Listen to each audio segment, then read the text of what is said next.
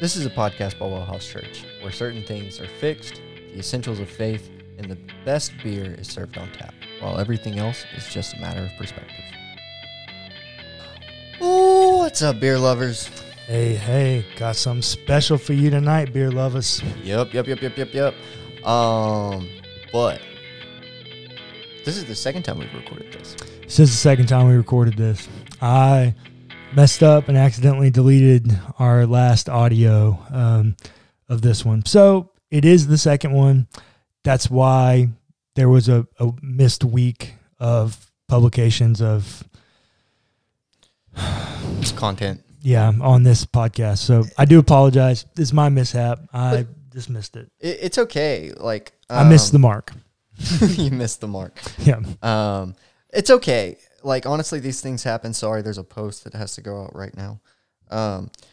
These things happen, but the reason we tell you, hey, this is the second time we're recording it, is because of the beer we're drinking today.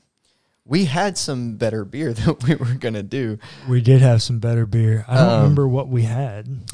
I had I had a Guinness Extra Stout. And I had a Grolsch. Yeah, that's right. And that's okay. We'll drink them again. You'll hear our notes on them, all that stuff. Yep. But we are drinking the champagne of beers tonight. Simple beer for simple people for a simple conversation. Yeah. And you know, like, not everything is fancy. Nope. Right? Not everything is, I mean, it is fancy. It's the champagne of beers. Well, yeah. But Miller High Life is honestly one of my favorite beers to drink on the regular. Yeah, so that's the deal. We're pastors. Yeah. Well, he's legitimate pastor. Clayton's in ministry and goes to school and works a couple of part-time jobs, and we just don't have the money to drink the beers that we buy for you guys on here. Mm-mm. And so we do that for the show, and because we really like quality beer. We don't drink craft all that often. Well, not just that, it's really fattening. Well, for me, like, I don't care about that. Well, you don't, but I've lost 25 pounds in the last 2-3 months. Nice, good for you. So I care about it, but yeah. But so the thing is, the quality of beer that is in this can for $1 a piece. less than $1 a piece. Less than $1 a about piece. 66 cents a piece. Something like that, depending on where you live, right? That all changes. Yep. That is fantastic beer. It's hard to beat. And for us, it's a very simple beer, but it's a very good kind of just had a long day, crack open a beer and take a breather. Yeah. It's our go-to. Yeah. I remember, I don't know, a couple months ago, back in January, I guess, I was at the Dollar General with our mom, and she was helping me get stuff for the trailer and all that stuff. And I looked up as we were walking past the beer cooler, and I saw some High Life Tall Boys. Yeah. And I was like, I've never had High Life. Mom probably hasn't had High Life in 20 years. Yeah. Like that. And so I went and grabbed a 6-pack of the Tall Boys, to say thank you to her. And it was cheap. I can afford it. Right? Yeah. 6-pack of Tall Boys, like $6.50. Something like that. Yeah. And we cracked open the first one, and we're just blown away at how good that beer actually is for the price. We had all been drinking Miller Lite before that. We've been a Miller family for, forever. Yeah. But never really been a High Life person. Well, we never been a Budweiser, Bud Light family. We haven't been Coors family. The Anheuser-Busch family is not our thing. Yeah. But so High Life is delicious. Yeah, High Life has been where it's at for us. And so it's really good. We enjoy it. And so... And those of you who are worried about carbs and calories, it's only 141 calories and 12 carbs. Ain't bad for That's beer. The deal. Because my previous, if it wasn't Miller Lite, my previous go-to beer was Shiner Bock. Yeah. Super And carb heavy. Yeah, I mean like 200 something calories and like 40 carbs or something crazy. So Yeah, and it's also only 4.6% alcohol, right? It's not Yeah. super super heavy. potent. Yep. So cheers, buddy. Cheers, man.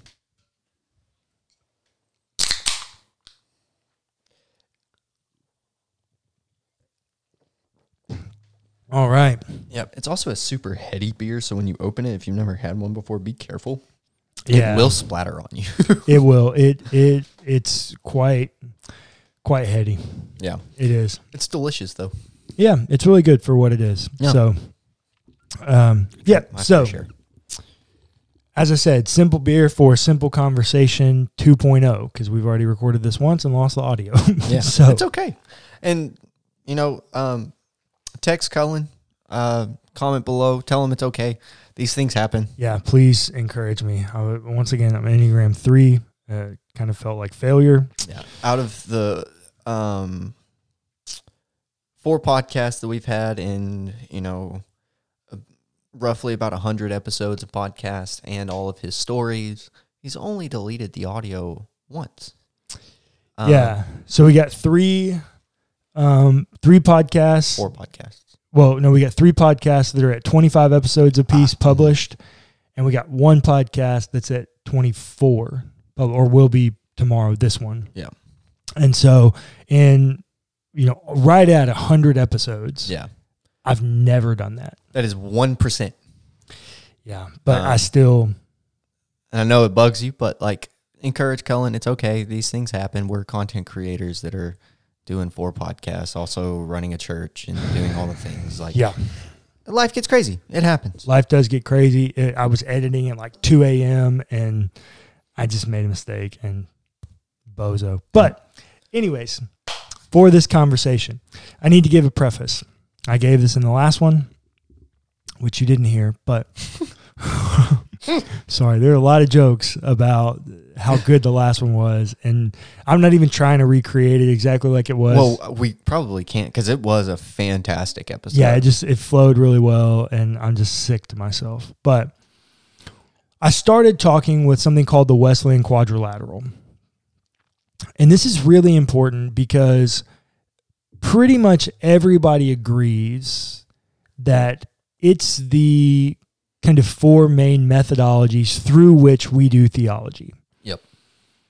And they are Scripture, reason, experience, and tradition. Yep. It is those 4 lenses or methodologies through which we do theology. Now, as Protestants, and not even Protestants, because specifically evangelicals, more times than not, and probably safe to say an overwhelming majority would say that Scripture is inferior to the other 3. Superior to the other 3. That the other 3 are inferior to Scripture. Yeah. That Scripture trumps everything. Yeah, Scripture has the lion's share of that quadrilateral. Yeah. Tradition and reason and experience are secondary. Yeah. I'm much more mellow in my approach on that.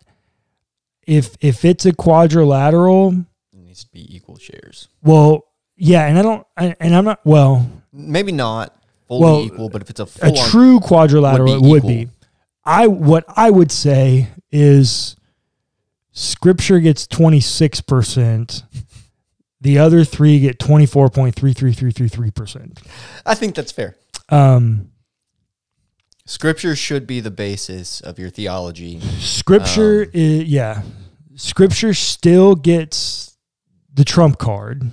Yeah. But I'm not so naive to think that it's a 4 of spades rather than a 3 of spades. no, because that presupposes that the ace is still out there. Yeah. Well, so it's the ace of spades. It's the ace of spades, but somehow in this deck, all the other 3 are king of spades. Like they're real close. That doesn't. Yeah. The metaphor. The metaphor of the trump card just didn't. It fell apart. It broke down. Oh, it's the Scripture's the ace of spades, but the others are the other three aces. Yeah, there you go. They like take that. in their own suit, and they're really close. If not for it being Trump, Yeah. They're equal. We're big spades players in our house, so in our family. So, yeah. Yep. If you didn't get any of those references, I'm sorry. Google spades, learn the rules. Yep. Apologies.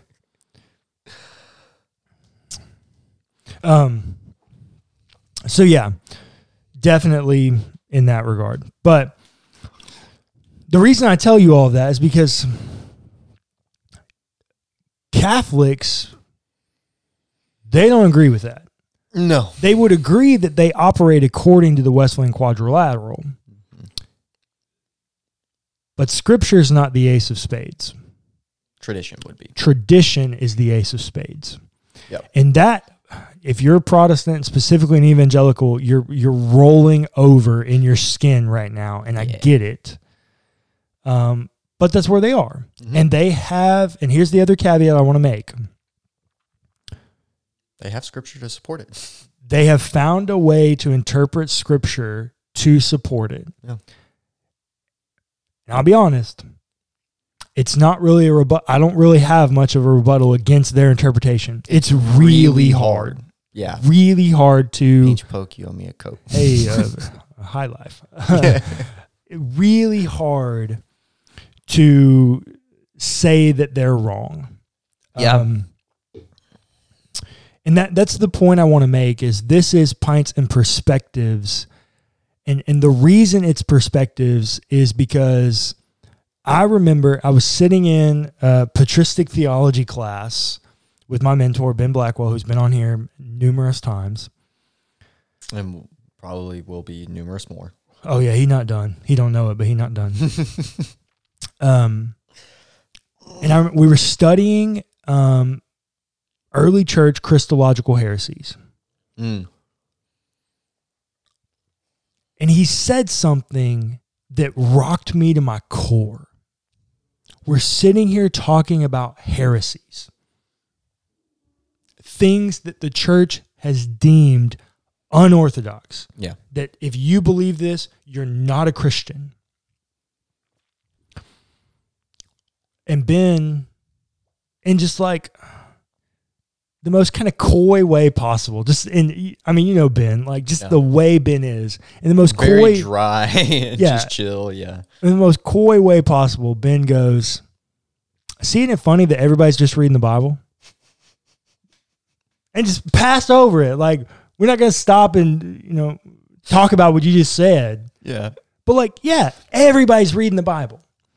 And so this is why I want to do Pints and Perspectives, because we all come from different traditions. We all come from different upbringings. We all have different experiences that shape and inform who we are and how we read the text and all these types. And all these things, I'm not naive to think that when you come to the text that your experience isn't shaping your interpretation. Yeah.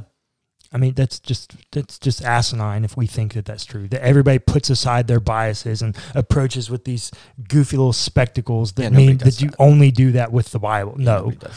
Everybody comes to it with some level of experience. And so Ben made that comment, and I just realized, like, oh, wait, he's right. Mm-hmm. We're all just reading the Bible. That's right. But the difference between us is how we interpret key texts. Yeah.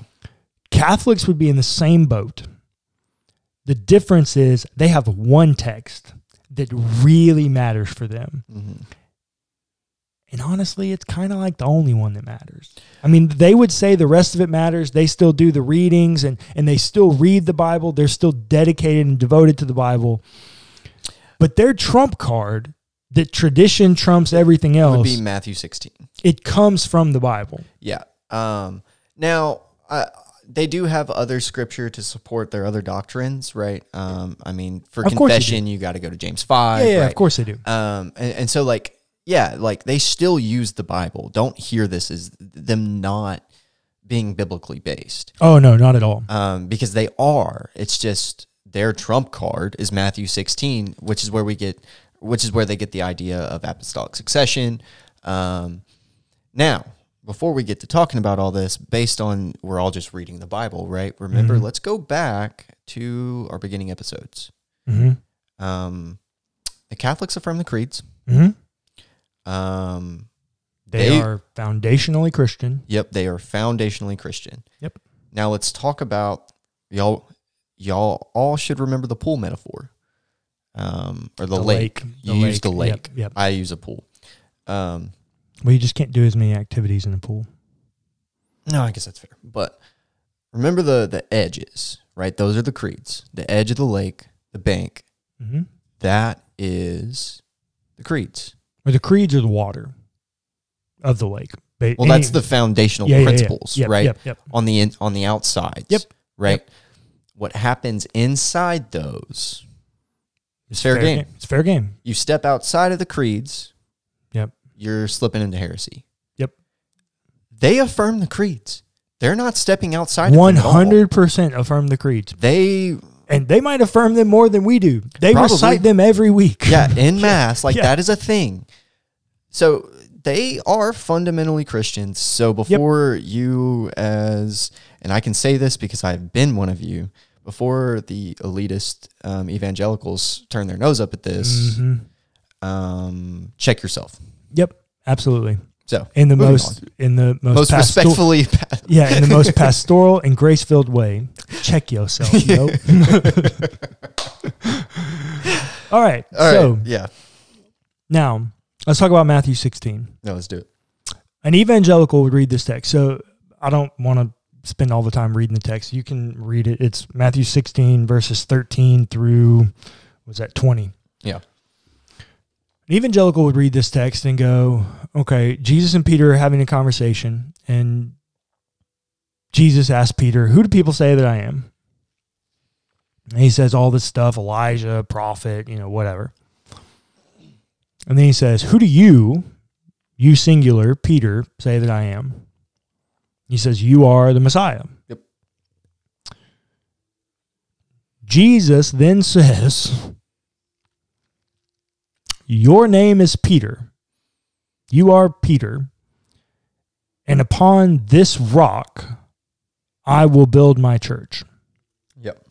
Okay.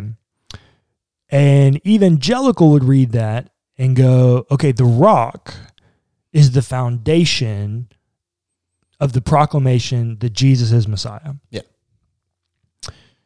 That would not be how a Catholic would read it. Nope.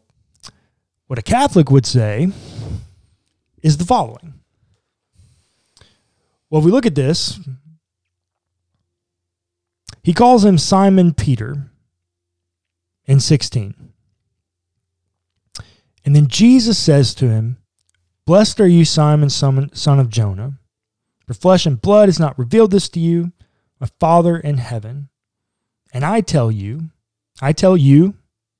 you are Peter. You singular. Yes, I'm going to get my Greek out in just a second. And I tell you, you are Peter. Where's the Simon? Gone. Not present.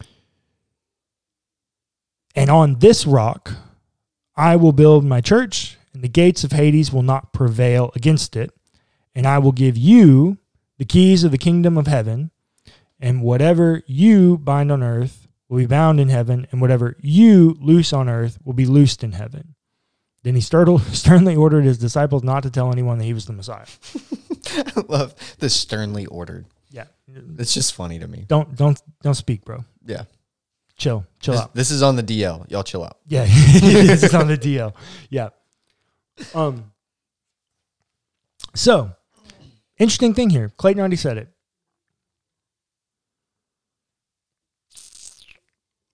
You singular. And in Greek, you can have you plural, which would be like our Y'all. word for y'all. Y'all or you guys, if you're a Yank. That was really discriminatory against the Northerners. Well, they would call us country bumpkins. Would they, though? Maybe, I don't know. Yeah, if you're north of Dallas, you might say you guys. I don't know. But so he says, you singular, and I say to you singular, you are Peter. Peter, Petros. And on this, the Petra. Yeah. The rock. Yeah. On this rock. On this rock. Yeah. Petra. I will build Yeah. my church, and the gates of Hades will not overcome it. And you, Yeah. I will give you the Singular. keys to the kingdom of heaven. Yep. And you, whatever you build on heaven, or build on earth will be bound in heaven, and whatever you loose on earth will be loosed in heaven. You, all, first or second person singular. Yep. So if you are not a grammar person, that's all directed at the person of Peter. Mm-hmm. And notice there's a shift when it moves from calling him Simon Peter in verse 16 to leaving off Simon and calling him Peter in 18. Yeah. In the last episode, the last time we recorded this episode, Cullen kept referring to Peter as Rocky. Rocky, like Rocky Balboa, Rocky Marciano, like he's Rocky. That's literally what Jesus is calling him. Yeah. Rocky. Rocky. Person like a rock. Yeah, like, yeah. Yeah. Rocky. Like, Rocky. I don't know what else. No, but you're right though. Like that's what I'm trying to say. Like, and now I think it is important that we dive into some church history here. Mm-hmm. Catholics would believe Peter is the first pope. that Peter is the first pope. Yep. So much so that, if you guys don't know, Peter was crucified in Rome by Nero. Yep. But he was crucified upside down. Yep. Because they were going to crucify him like they would Jesus, and Mm-hmm. Peter was like, "No, I'm not worthy to die in the same manner that my Lord did." Yep. So he was crucified upside down. So tradition says. So tradition says, at least. So when you see the upside down cross in, Catholic liturgy or certain relics, and because you can find those, Yep. it is actually signaling of Peter, not of satanic worship. Yeah. I think that's really important to point out, because I've heard people make the argument that Catholics aren't Christian because of that. That's just a lack of information. In the truest sense of the word, it's just ignorance. Yeah. And that's not derogatory. It's just No. uninformed ignorance. Yeah. Legitimately just uninformed. So for them, this is where you get the idea of apostolic succession. Peter being the rock, Yep. the foundation. When they founded the first pope or the second pope, that's same level of authority followed through. Yep. And that is why tradition will trump scripture, because the pope, It's upon Peter. right, it is from Peter, that authority, whatever you say, whatever you do, whatever you loose, you have the keys to the kingdom of heaven, Yep. foundationally. Whatever you bind on earth will be bound in heaven. Whatever you loose on earth will be loosed in heaven. Yeah. And you are given the keys. You singular are given the keys. It's very, very hard to deny that. Yeah. Because there's a way, and it's very common to use you plural Yeah. as the catch-all. He And had Jesus the does it. Yeah, plenty of yeah. times. He had the opportunity to say, y'all. You Christians, people under me, right? Yeah. The disciples present, like the people that will follow, whatever. Yeah. You people. On this, I will build my church. This statement. Yeah. He didn't. No. He was specifically talking to Peter. And I will tell you, and for those of you that are interested in text criticism, I've got my Greek Bible here in front of me, and this particular Bible rates texts on the amount of manuscript differences that we have on the text, like scribal errors and things, or just variances in the text that they've got to pick. And if they pick a variance in the text, they grade it on how confident they are. A is positive, B is pretty positive, C is we're iffy, and D is we're really not sure, but we kind of think this way. This text has no variants. Yeah. There are no other ways that we could read this. So we can't even say like, oh, well, the Greek's not right. Yeah. We don't have another variant. Yeah. We don't have another text to read from that tells us this any other way. No. Peter. It is what it is. Yeah. Peter is the rock. Yeah. You cannot deny that. No matter what tradition you're from, there's no other way to read that. Now, what you do with it that is different is another question. Right. The Catholics have just embraced it. Yeah. And said, hey, look, this is what's going on here. And so because we have this progressive revelation idea in Catholicism, they can say, well, we're going to default to Peter. Yeah. Because we're going to default to papal authority. We're going to default to the tradition because of progressive revelation. Mm-hmm. That God is continuing to reveal himself through papal the authority. Pope. Yeah, through the Pope. And Peter's the first Pope, and then he hands the baton off and goes down the line to Pope Francis now. Yeah, and you know what? Like, you can have your own thoughts and perspectives on that. This is Pints and Perspectives. We're giving you the Catholic perspective. Yep. Have your own. Take this information, do what you want with it. I actually know a handful of Catholics that do listen to this podcast. Yeah. And I hope that we're doing this topic justice. If we're not, let us know. Yeah. In the community group, text me if you have my number. I'm not text me if you have mine. I'm not going to give it out publicly because we have so many listeners. Yeah. Also, our socials are down below, right? Yep. Hit us up. If we're not doing this topic justice, tell us, because we are obviously evangelicals and we're doing our best to give the Catholic perspective. However, this is the way that we see that perspective. Yep.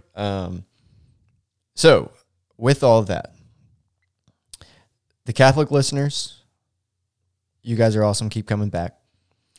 Our evangelical and other Protestant listeners, I do want to take this time to specifically say,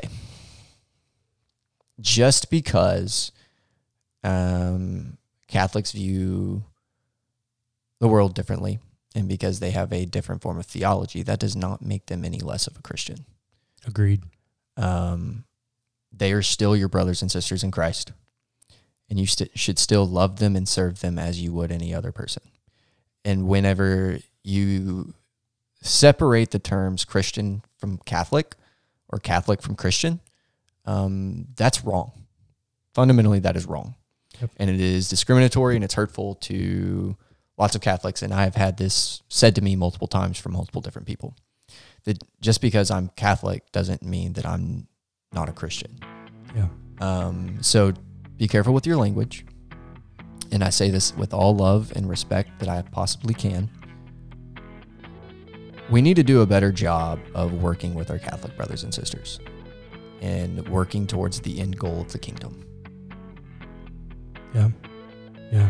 We need to do a better job in general of respecting perspectives. Absolutely.